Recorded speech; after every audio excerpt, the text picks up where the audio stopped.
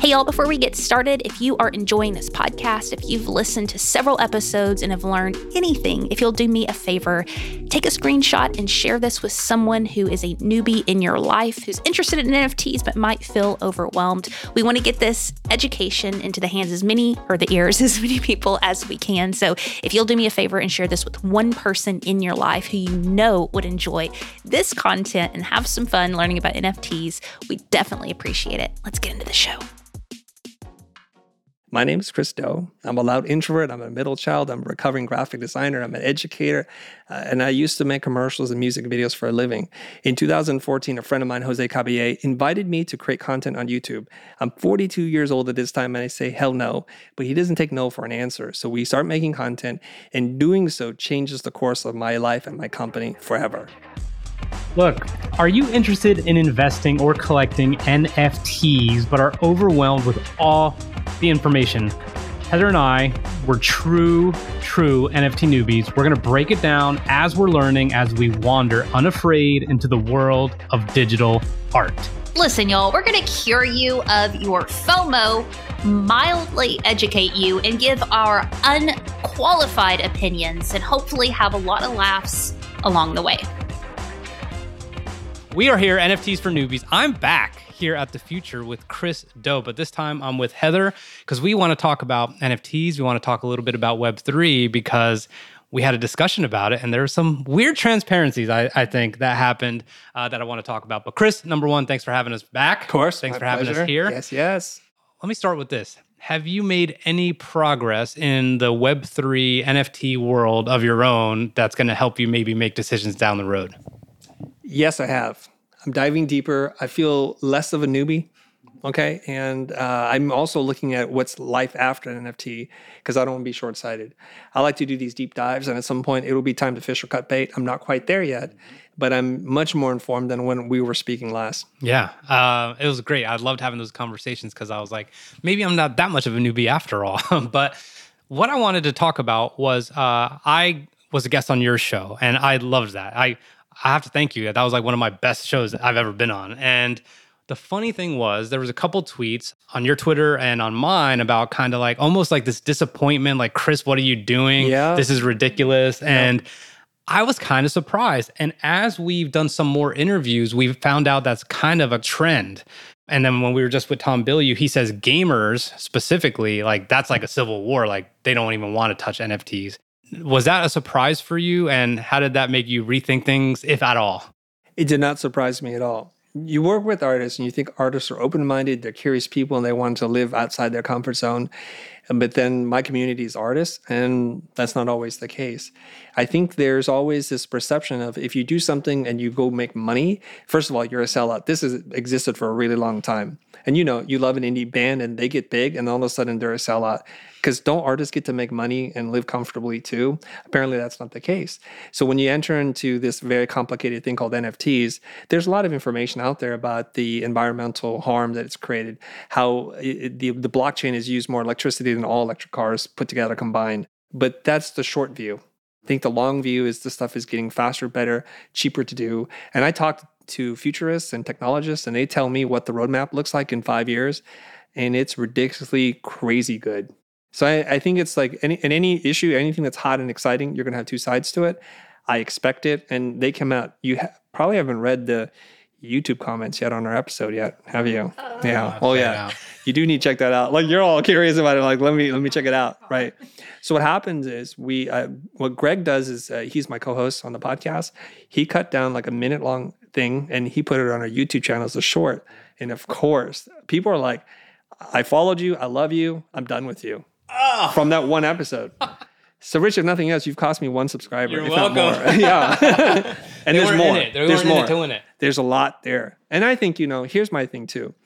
If me putting out content for 8 years since 2014 isn't enough for me to show you my true colors, that I'm in it for the long game, then you weren't really a fan anyways. And here's the thing. People say this to me all the time, like, I'm done watching you. That's it. For a number of different reasons. I'm thinking, I teach you how to make money so you can improve your life. Who are you really punishing by saying, I'm done watching you? I don't hard sell you anything. I'm not pitching you anything. This isn't a giant marketing funnel as some people might think it is. I'm here to genuinely help people. If you don't want to be helped, totally cool with me. You're not really hurting me. It's okay. One quick thing on that. Okay. It's funny. I had a friend who has a service dog, and they didn't let the service dog on his flight on American Airlines or whatever. It's like he tweeted about it. I retweeted. I was like, I'm never flying with American Airlines again until I tried to get a flight to wherever, and Delta was like $1,000 and American Airlines was $390. Like at some point, the content is still going to resonate. Like even if it's just one thing, like that quick dismissal, I've learned the hard way is not always exactly what it seems to be. So you probably didn't lose that person. It was just an emotional reaction, but I just think it's from people not knowing exactly what the future looks like. Yeah. And that's where we come in. Feel better for not making you lose that subscriber. That's probably what it is. But to his point, like that's been surprising to me is how many creatives have told us, like we've had people who have like huge followings and they're doing great work and they're like, I'm scared to transition my business into NFTs or something like that because of the backlash. You're an educator, you're a teacher, and recently someone told us as a NFT creator, we also have to be educators because we're educating our audiences on what NFTs are, the blockchain, being transparent with how our new business model, et cetera. But a lot of us aren't teachers or educators, and that's a skill set. So since you've been doing it for years, do you have any maybe bullet points of like, what does it take to properly educate someone? And what have you learned over the past few years that maybe we could integrate into our own businesses? This is just a broader education question. Education. Okay, I love that. Thank you. The first thing is I try not to educate anybody that doesn't want to be. And so you have to come willing, open, and ready to learn. It's like if you want to learn something, no one can stop you. And if you don't want to learn, no one can teach you. And this is really, really important. We'll talk about this whenever I run a workshop. And I know I'm going to say things that are counterintuitive for people. The first thing I say is you can't fill a glass that's already full. And there are people who are much smarter than me, neuroscientists, who talk about learning. Part of learning is forgetting. You have to forget to learn. If you read Benedict Carey's book, How to Learn, The Surprising Thing About How We Learn, he talks about it, and there's a good amount that he writes on, like we have to forget. And memory is like one of these things that's really tricky. The more you think about something, the more you alter it from what really happened. Do you mean forget what you think you know, or forget things that don't have any pertinence to where you're trying to go? For example, if you wanted to learn about how to do logo design, everything that you already know about logo design, you have to forget temporarily to make room for new ideas. You have to be open. And so it's one of those things. And here's the other thing too. The word educate, the root word is educe, and educe doesn't mean to put in, it means to draw out. So a lot of people think being a great teacher, being a great educator is me transferring information over to you. And we know from having sat in lecture halls before, we didn't retain anything. So it's not so much about how much I transmit, it's about what you receive. The best way I know how to educate someone is to ask them questions, get them to think. And so my job as an educator is to frame the question. So if you ask them the right question, they'll think about it, and you lead them gently along a path of short, easy to answer logical questions in which they will arrive at their own conclusion. You used to talk about that in sales all the time too, though. Exactly the same thing. Literally, sales to me is education. That's all it is. So at the time of this recording, you have 1.91 million subs on YouTube. Yep. Clearly you're slacking because you're not at 2 yet. I know. I had a call with my team today, so I'm like. I think last time I was here, actually, I think that was your goal, is to double it in a certain amount of time, and you guys are crushing it. And then on Insta, I think you're at 790,000 or something. Yes. There is this misperception that we have kind of seen in the NFT world where people in Web 2, which is, all the social media platforms that we know, that a large majority of those people are actually going to convert if you have your project. But the logic doesn't necessarily make sense because Web 3 is completely different. If Chris has a project, you're going to be like, okay, cool. Twitter's where you're going to be. I'm going to open a Discord. And you're like, well, and then I'm like, what? No. I like having you on YouTube. What do you say to people who are maybe resisting some of the newer platforms or emerging technologies that are involved in kind of the Web3 evolution? I think everything has its natural tipping point, and it seems like those of the people that are in the know, especially on NFT, the metaverse, Web3, you're at the tip of the spear, and it's going to take a while for people to catch up. It's just that way. There's the early adopters, the late adopters, and then the middle majority or something like that. It takes a while. And so there are buzzwords being thrown around, which then causes people to be very skeptical in the first place. Anytime there's this much hype in such a short period of time, you should be skeptical and you should do your homework. We're hearing about people who've been on that bad end of an investment, quote unquote investment, and people are dumping, we're getting, what is it called? Rugged? Yeah, Rug pulled, so it's those kinds of things are happening. And I think you have to be careful. Otherwise, there's some swampland I want to sell you in Florida. Were you skeptical at all? Were you resistant at all? 100% skeptical. Yeah, but I think being a critical thinker means you have to be skeptical to be critical of your own thoughts. So the first thing that you should do is if you want to do something, you try to disprove that idea first, right? So if you have a theory about gravity, you should try to disprove your theory first. And if you can't, you're getting closer to the truth. So this is how we prevent ourselves from falling in love with the first thought that we have. How did you disprove it to yourself? You keep poking at it. And then you hear the pros and cons. And then you talk to more people, and there are people that are smarter. And then you hear arguments from both sides, and you try to do your best to keep going down that rabbit hole. At some point, you do have to say, enough rabbit hole digging. It's time for me to reemerge, assess what I've read, assess what I've learned from people, and then make your own decision.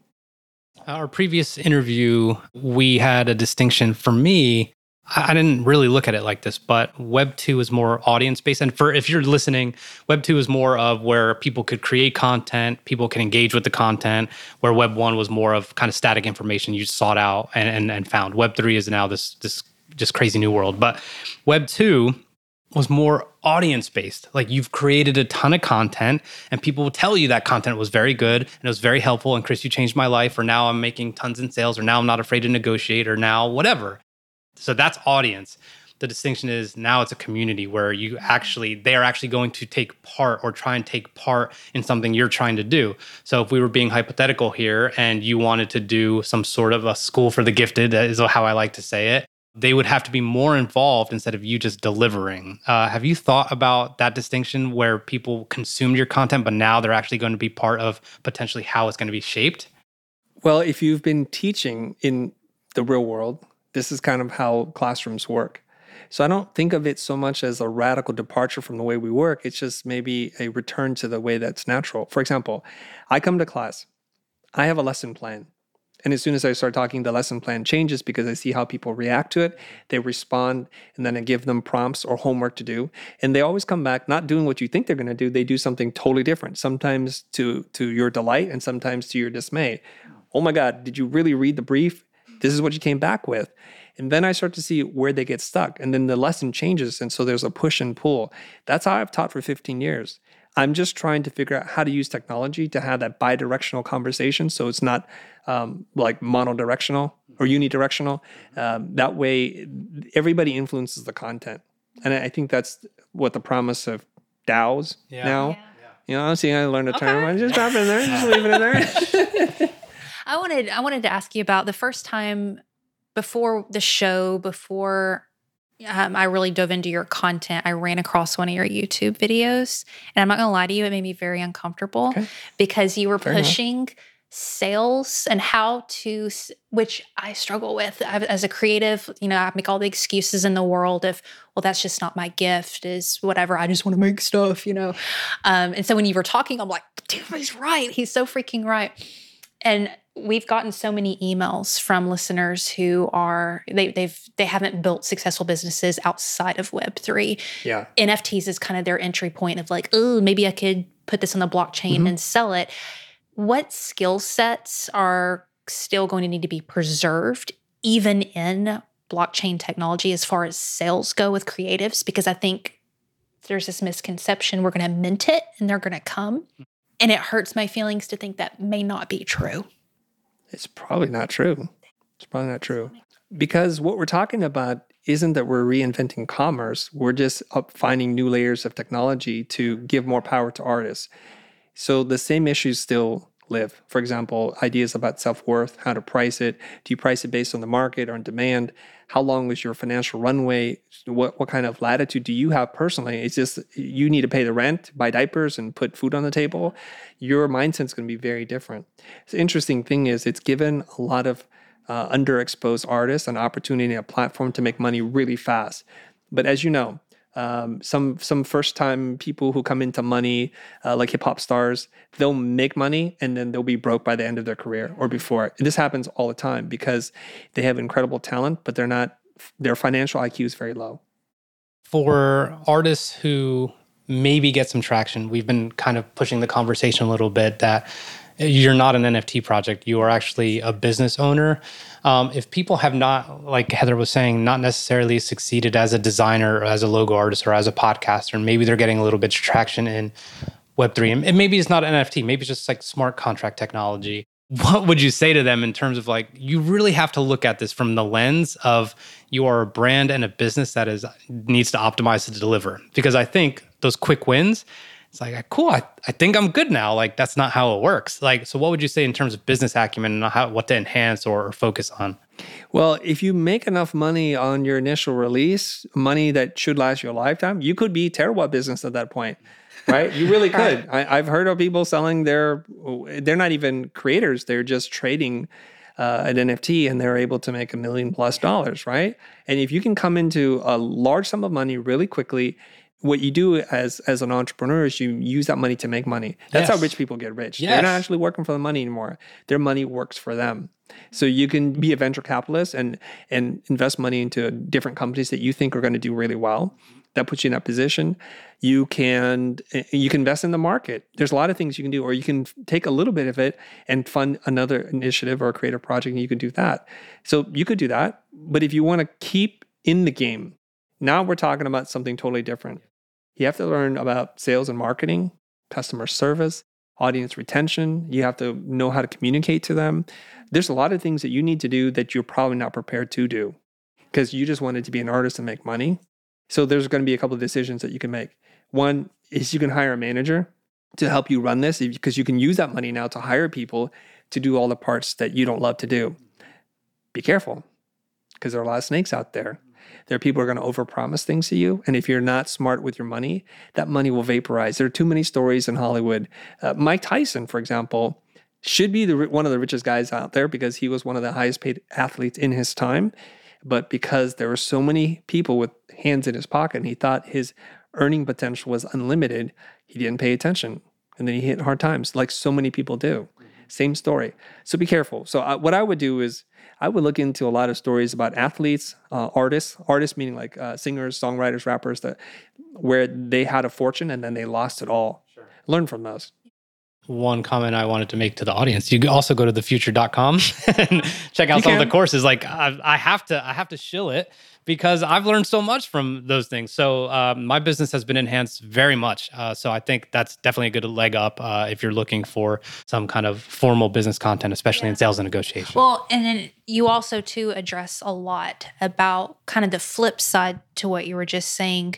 Almost this guilt, shame about making money as an artist and a creative. Mm-hmm. And I think that's where a lot of my own insecurities were coming from, is like just this whole year, like, I don't need to make money. I'm here to serve. You know what I mean? And overcoming that BS story in my own head was so freaking hard. And you talk to so many people about, I'm sure, making money and they want to make money, but they really don't want to. They don't want to put themselves out there. Bullet point. I know, go to your YouTube channel, check it all out. But high level, how do you advise people who maybe resist even putting a dollar sign on their work? It's tough. There's a famous story here. I feel a famous story coming on. I hate to speak outside the room, so to speak, but I did a YouTube episode with Beeple when he was in town. This is $69.3 million Beeple. Wow. And we're arguing. We're arguing about value and work. And I said, man, you're an artist. And he goes, I'm not an artist. I just make crap. I'm like, oh, man. And so we get into this whole conversation. I'm going to just tell you the story. Maybe we can talk later if it can be included or not. Okay. So this is just Mike Winkelmann hanging out, kind of nerdy CG guy doing his thing, right? With his nerdy friends who follow him and building up a nice following.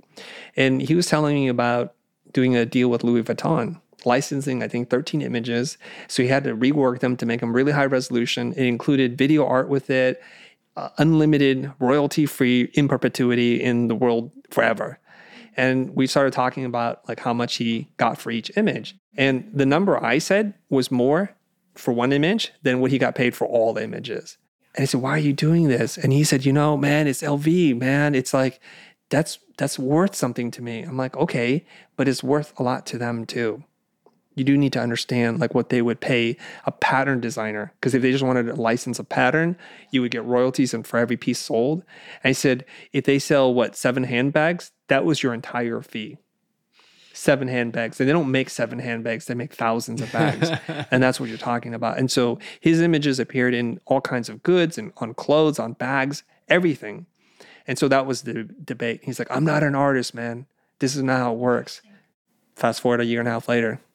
Now you won't call me back. Yeah. Gratitude to this guy. Now I wish we had that recorded, because I'm like, and he was like dug into the sand, drawn lines and everything, and saying to me, insisting, I'm not an artist, this isn't how this works, and I'm just happy to be here.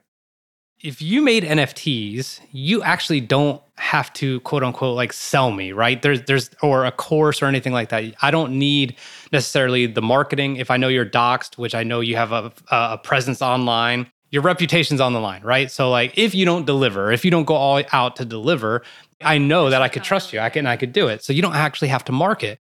Now, the best part of this whole thing is if I buy one of your NFTs and then Heather finds value in it and I put it for sale on OpenSea, then you get the royalties and there's still no selling from you involved. Is there any part of you that sees a kind of deterioration in the skills that artists should actually be learning? Because it could some artists just catch without actually having to sell. Does that make sense what I'm saying? I understand the premise. What's the question?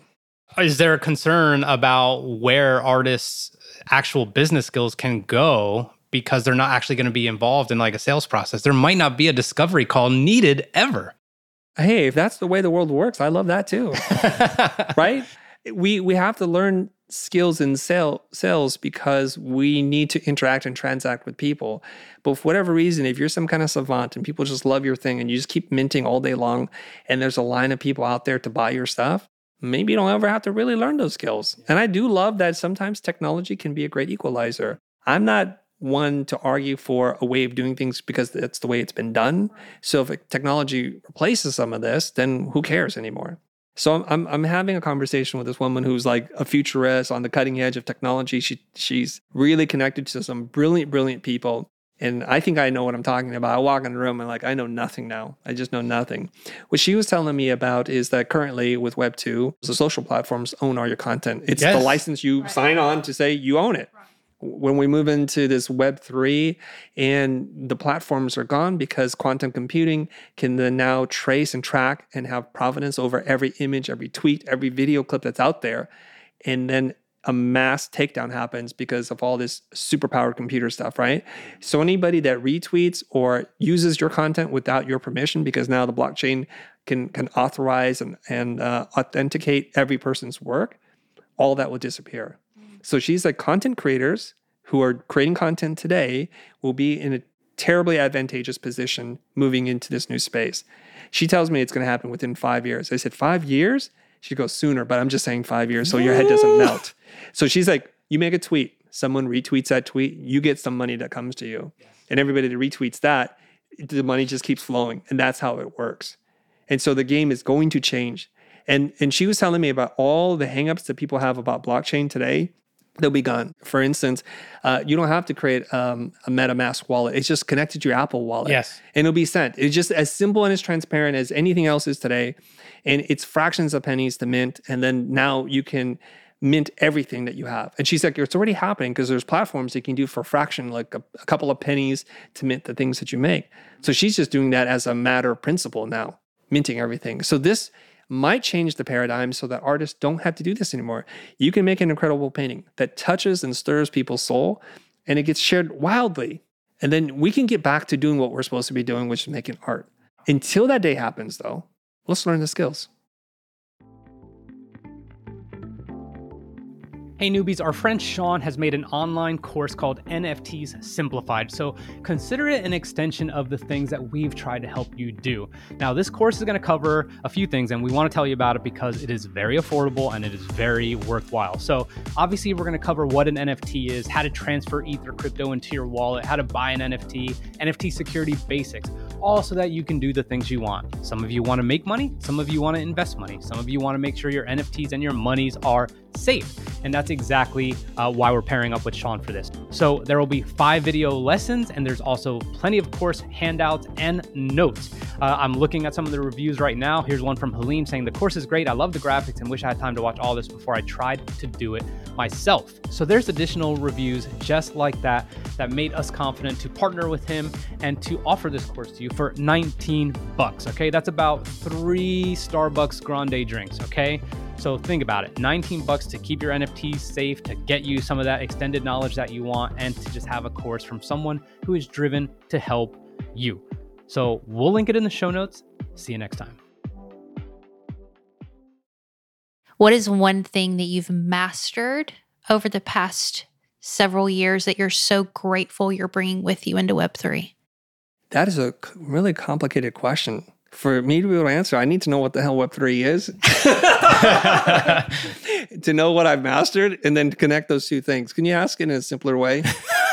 What have you mastered over the past several years running your business that as you look at NFTs, blockchain technology, any kind of shifts and adjustments that you need to make, you're like, thank God I have mastered, I've spent time learning X because it's going to be important here?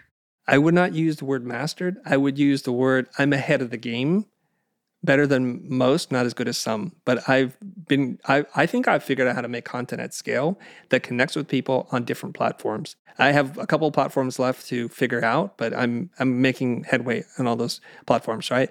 The other thing that I think I've been able to do is learn how to connect with people in authentic ways that they feel an emotional connection to the things that we do and they care about us in ways that other brands haven't been able to do. So those two things, community building and content creation. Yeah, like the whole thing is community building. Like that is kind of the movement. Can I tell you a couple of things? Yeah. All right. Because there have been whispers of us thinking about doing an NFT thing. When I say whisper, I tweeted it. Yeah. And now we're talking about on the podcast, right? Yeah. All that kind of stuff. So people are now reaching out to my sales team to say, if we join this, do we get the first right of refusal to buy an NFT? And I'm like, there is no project yet. Do you know I've not put any kind of real concrete thing out there? So there's some excitement. People are then DMing me and saying, I need to be on the wait list. You cannot cut me out of this. I will be mad at you if you do this to me. And so it's nutso. And I think that's a testament to us showing up every single day for the last freaking 8 years. What a signal. So anyone who has not listened to the future podcast where I was on and you kind of alluded to a potential project, this is a completely different audience. So hopefully you don't mind sharing kind of what you have in mind. And actually, I guess before we do that, we never really said, Chris does this. But can you give a 60-second version of what you've accomplished over the last however many years? Okay. Mastered. Well, I will answer that the way that I normally say this when I'm introducing myself to a new audience, okay? My name is Chris Do. I'm a loud introvert. I'm a middle child. I'm a recovering graphic designer. I'm an educator. And I used to make commercials and music videos for a living. In 2014, a friend of mine, Jose Caballé, invited me to create content on YouTube. I'm 42 years old at this time, and I say, hell no. But he doesn't take no for an answer. So we start making content, and doing so changes the course of my life and my company forever. So can you share a little bit about the conceptual project or what you've been imagining a little bit in terms of what it could be if you do it? I'm still working through it. I'm thinking for me right now, it's going to happen in a couple different stages. The first one is just to get through the process of minting and understanding what the market wants and what it can do. So I've got a couple ideas on just, I think they're called, PFPs? Yep. That stands for profile. You are not a newbie. Profile picture, yeah. Profile picture, like a picture. That people can use. And so it'll be like a really cool piece of art. Maybe I do like 5 of the same, and then I do some variations, but not a ton, just to put out there to say, okay, I've been through the process. I understand it before we go with something big. I don't want to just jump out of the gate and say, here's the biggest thing ever, and to be learning at that kind of scale. But really what I want to do, especially as COVID restrictions are lifting, seems like the world's returning back to normal-ish. And if we can get through this next period, then it seems like what I want to do is to be able to establish physical brick and mortar spaces and places for people to come.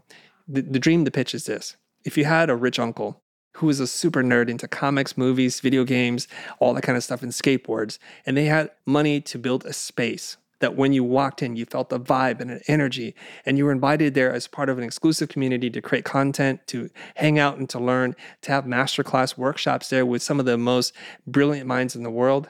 That's what I want to do. So I'm going to raise money to do that and put an NFT as a token to be able to access that.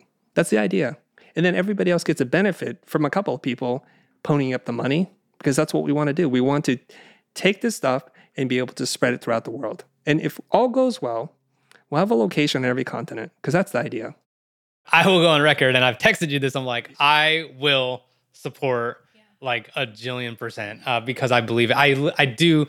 It's kind of, I don't mean to be comical about it, but I do think of like X-Men and School of the Gifted. Like I imagine like a cool place where people are learning and getting deep, getting guidance, and they could walk away.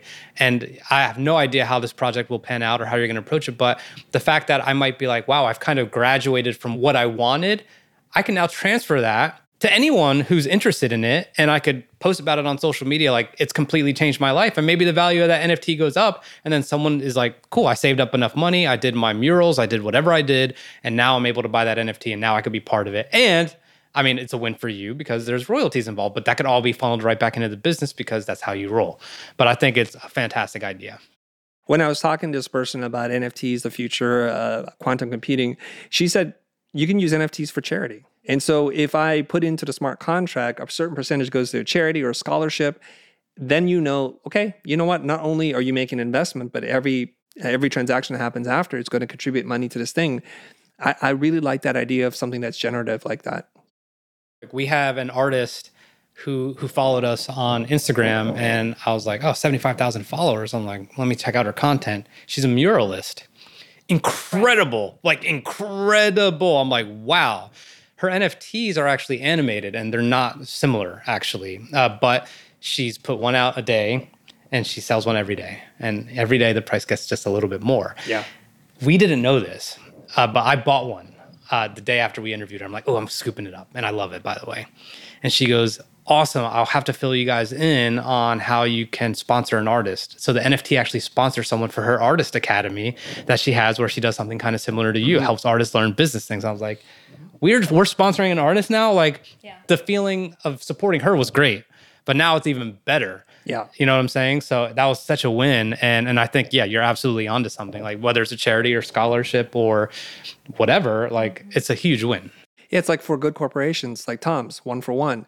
So you buy something because it gives you joy in owning a piece of art. You get to support the artist. There's potential long-term value for you in case that work appreciates in value. But then you're also supporting some charitable foundation that you should be aware of. And you're like, hey, I like that. It makes me feel good. It's a win for everybody. I wanted to ask about community building. We mentioned this is like crash course in business 101, getting into NFT projects, but also too, people are like, oh, you need a community. That's a skill set, right? So anything high level Whose you can voice share. Are you doing, by the way? Is that... I'm just odd. I'm an odd person. But who are you thinking about when you do that voice? Like Poindexter or somebody? No, it's Patrick down the road. That's who I've been. Patrick and Janet. All right, sorry. Anyways, sorry. Yeah. Yep. I like it though. Well, community building is a stinking skill set. And I would just love any wisdom that you have for building a community. Web 2, again, back to the audience points, like we can throw stuff out there, but human connection online is a different thing. Mm-hmm. And how would you teach that? How would you advise newbies into that? Yeah, I think there's a couple of things you need. You need a why story or a purpose story. A why story? Yeah, like why are you doing what you're doing? Or your purpose story, like why do I exist? And people want to join movements. They want to be part of something bigger themselves. If you look at the 4 pillars of happiness, according to people who study the science of happiness, pillar number 1 is perceived control, perceived progress, power greater than you, and belonging. So if you can tap into belonging, this is, by the way, if you think of all organized religions, they tap into these 4 things, and that's why people dedicate so much of themselves, right? So what is your why story? What is your purpose, so that they can say, like, I'm into that. I want to be a part of that. So you need to come up with something that's short, that's easy to remember, and something that you live every single day, something that is not just on the wall, but something that governs your decision-making and the actions that you take. Our mission is really, really straightforward. It's to teach 1 billion people how to make a living doing what they love. And once we figured out that phrase, and when that phrase gets repeated back to us during interviews, I know we've done a good job.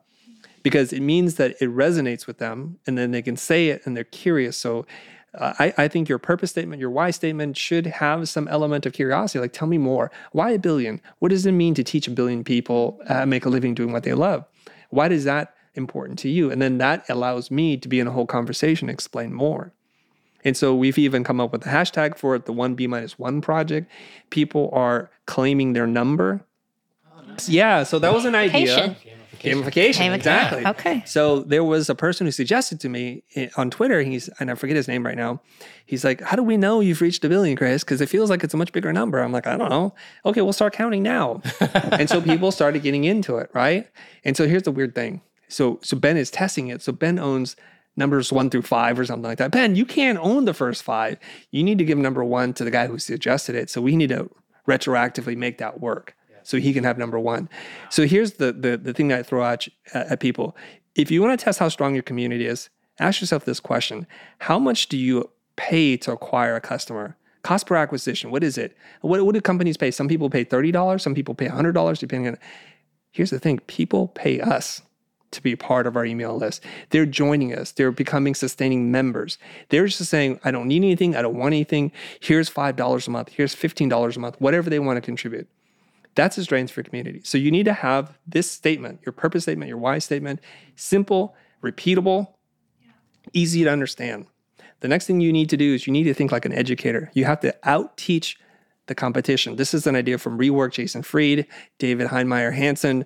They wrote this book called Rework, Out-Teach the Competition. So what you want to do is you want to develop a curriculum that you can take them through long-term. And if you can do that, they show up every single day. Let's take it back to church.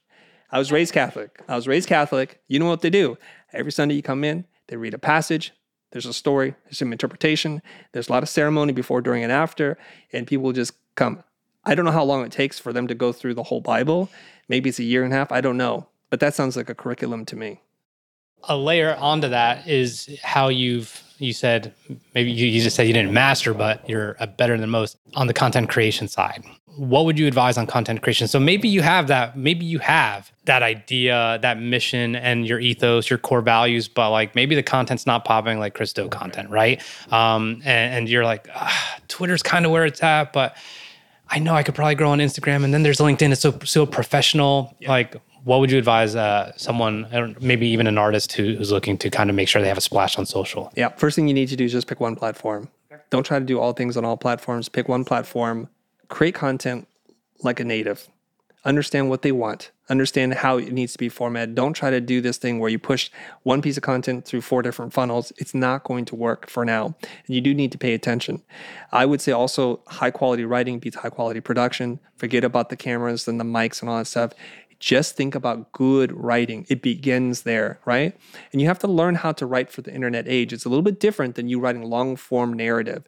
You have to write in these short bite-sized pieces that are like little mind bombs that explode in people's heads. Mind bombs. Right? I love that. So you have to like create these hooks. And if you can get somebody hooked in. Now, I was watching an ad from Outlier, which is like from the former co-founders of Masterclass.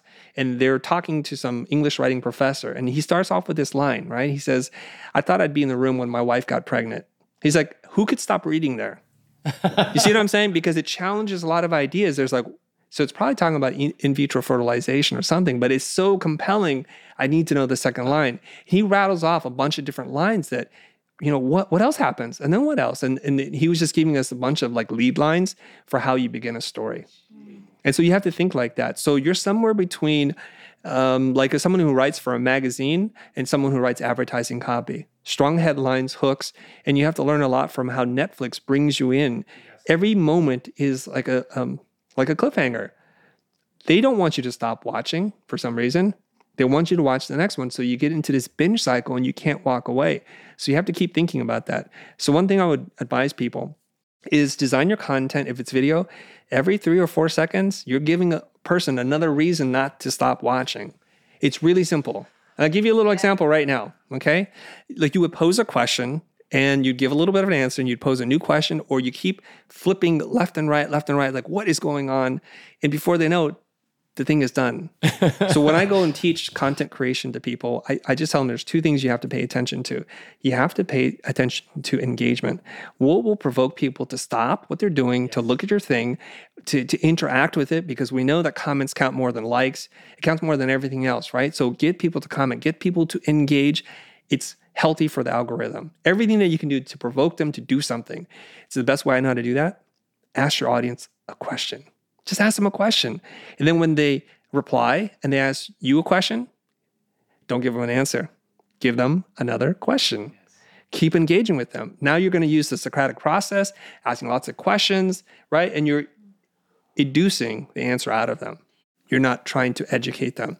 And then this is good for them. It's good for their self-confidence, for their self-esteem. It's great for the algorithm. Number 2, you have to look at retention. Retention is just percentage of completion. And you would think, oh, what is the highest possible retention you can get? You would say 100%. We know that 100% is the maximum, so you're going for that. If you get 100% retention, you're doing really, really good. But you can actually get more than 100% retention. You can get 200% retention. Rewatching. How do you do that? You have to start thinking about your content in replayability. If you're doing shorts and reels and TikToks, think about that. I saw Dr. Julie. She's on TikTok. I forget her last name. She's British. She's a therapist. And she did this thing. She's like, do you know there's this thing called the Thatcher effect? And she shows you portraits of famous people like Obama, somebody else, and somebody else. And you just keep seeing them. Like, they look a little funny. And she goes, at the end of the video, the Thatcher effect is we transpose the face and the mouth. Now, I want you to watch this video again and flip your phone upside down. And when you flip the phone upside down and it plays again, they're monsters. They look totally different. It is scary. So right side up, we read and we forgive a lot of the eyes and the mouth. But when we're disoriented and the person's upside down, we don't recognize the face. So now we can really focus on how weird it looks. It's called the Thatcher effect. What a wonderful way to get you to watch it twice. And then you know what? It wasn't twice. I watched it 3 times because I thought she tricked me. I thought this was a weird loop where she pretended like it was over and then they did something funny. But no, it was the same thing. So she got 300% view from me. I know we're out of time, but I have to follow up with one thing. Mm-hmm. I think there's this battle inside of me where we just want to make more content. You know what I mean? Like we want to repurpose everything. We want 100 pieces of content out there and de-rock and everything. And then also too, that takes time and intention and effort. And so I've been torn back and forth with okay, create fewer really well-crafted pieces of content versus document versus creating. Let me add on to it. I'm with you. But we have made massive amounts of content together. And at some point, yes, with newbies. So we have the YouTube channel, we have the podcast, and all kinds of things in between. What she's alluding to, and something I've definitely brought up, is we're in free content creation mode. There is a big time investment. There is a lot of investment into the YouTube editor and all these other things. And we're cranking out content. But every so often we're like, should we just go to 1 video a week instead of 4 and just make it the best possible written scripted video we can, or what? Or stop crying and just don't sleep and the reason make it all good. The reason I wanted to elaborate is because I believe in the beginning it's quantity over quality, and then so you could kind of figure out what's good and what's not, what's popping. But what are your thoughts on that? And the quantity thing's killing us. I'm gonna first, because in keeping with the whole NFT for newbies, I want to talk about content creation for newbies. Yes, okay, yes. So if you are waiting to make a piece of content, I have a plan for you on how to create 100 pieces of content. Let's call it the 100-day challenge, that you're going to commit to creating a piece of content every single day. It could be a tweet, it could be a long form, short form post, a video, anything you want, commit to that. The first 30 days, all I want you to do is do the things that give you joy, things that you're passionate about. I want you to try to make as many crappy, intentionally pieces of content as you can, because you should not be locked into anything. So if you want to do a video where you're upside down, if you want to do one where you're dancing and pointing, you want to do one where you're in your bathtub, on the toilet, reading a book, waking up, hair done, hair not done, switching hats, or whatever you do, just make 30 pieces of crappy content and stay out of the results. 100%. Do not look at likes, comments, shares, none of that. It'll be very difficult for you to do. And if you do look at it, don't even care. This is not about you trying to grow, not about you trying to optimize. Just get out of your system after the 30 days. So content 31 to 60, I want you to make an educated guess at the 5 pieces of content that you posted previously that gave you the most fulfillment, the most joy, that you think might attract an audience. Now that you got out of your system, you're going to look at that, right? So the first part is just on those cooking shows, it's just you running to the pantry and getting every single item that you can. You don't need to be selective at this point. But moving forward, you look at those ingredients, see what goes together, what doesn't, what fits, what doesn't work for you and your schedule. This was easy, that was hard, but it was worth it, whatever it is. Now, take 5 educated guesses and make content based on those 5 hypotheses. And these tend to be like around different content buckets. So this could be like motivational, this could be training, this could be a drawing, stop motion animation. Do those 5 things and then run it again for 60 days. I mean, from day 30 to 60, then you're going to stop. Now it's time to pick 1 or 2 things and focus on that. Now you have a hypothesis. You've tested some things, you know what's kind of working. Now it's time to look at the data. So post 61 to 100, your final 40 pieces of content for the 100-day challenge. Make something, look at the results, make adjustments. Not big adjustments, make small adjustments. Each post, make one, see what happens, adjust. Read the comments, let it influence where you're going to go. You can start to think about optimizing somewhere towards the end, but don't do it until you're in the final phase. This is really important that you do this because so many people, they make one thing, either the audience hates it or loves it, and it sends them in the wrong direction. Either way. I had a debate with my wife. Good save. I had a debate with my wife in the car, right? She goes, honey, you love making content because the world rewards you for it. You do this, you get hired to speak, and people buy your book, and they're showering you with praise. They send you chocolates. I'm like, this is not why I do it. People are traveling from North Carolina to come see you and interview you. It's crazy. And I said, this is not important to me at all. And she said, you're a liar. Of course it's important to you. Of course it is. I said, no, watch this, okay? If I'm an artist, what is being an artist? I love Lana Wachowski's explanation of what art is. Art is an invitation to look at the world from a different point of view. So I have to have a point of view, I have a perspective, and I want to share my perspective with you. So if I make something that's not true to my perspective and I'm rewarded for it, do I want that? Probably not.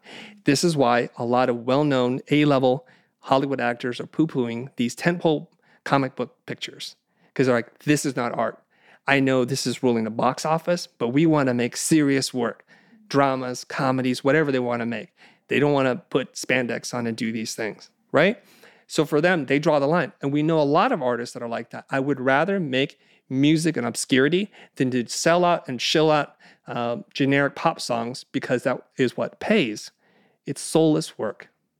So I said between these 2 things, whether I want to make money doing something that sucks or making something that is true to my artistic being and not being rewarded for it, I'll choose true to my artistic being. Now the happy spot, of course, is where you can be true as an artist and find an audience and build a community around that so that they show up and you're rewarded for it. That is the sweet spot, obviously. It starts with you articulating your ideas and just being an artist in that sense. There's too many people in your life and in your world trying to tell you what to do, what to eat, what not to eat, how to dress, how not to dress. This is your chance to share your unique point of view with the world. And when we look at Maslow's hierarchy of needs, once your base level is met, the top is self-actualization, the realization of your true potential. And if you're in a place, roof overhead, rent is paid, you have enough. And enough can be a lot less than you think. You have enough. I think it's time for you to explore the artist inside of you. Come on. A little bit of church today. That was good. Bring us home, man. Okay. This is like fantastic episode for our artists, our aspiring artists in our community. We just want to say thank you to Chris for being on NFTs for Newbies. I do really want to strongly encourage you to start looking at his content. It's not a mistake. Clearly, as you just listened to how he has been able to amass to 1.9 million subscribers on YouTube. I got YouTube Premium just so I could start downloading recently. And it's like, okay, well, downloading that one. Instagram, I'm saving your posts as well. So this is going to probably merge a couple of paths for you. And that is the business side of art and then art. So thank you for all that, Chris. Thank you for having us here and taking all the time to articulate your ideas and for taking Heather to school and to church. I need to go to school. I'm good. I'm comfortable with that. I'm fine with it. We will support the School of the Gifted. So there you go. I have the haircut for it, so I'm already halfway there. With my gout coming on, I'll be in a wheelchair soon enough. So thank you so much for having us. My pleasure.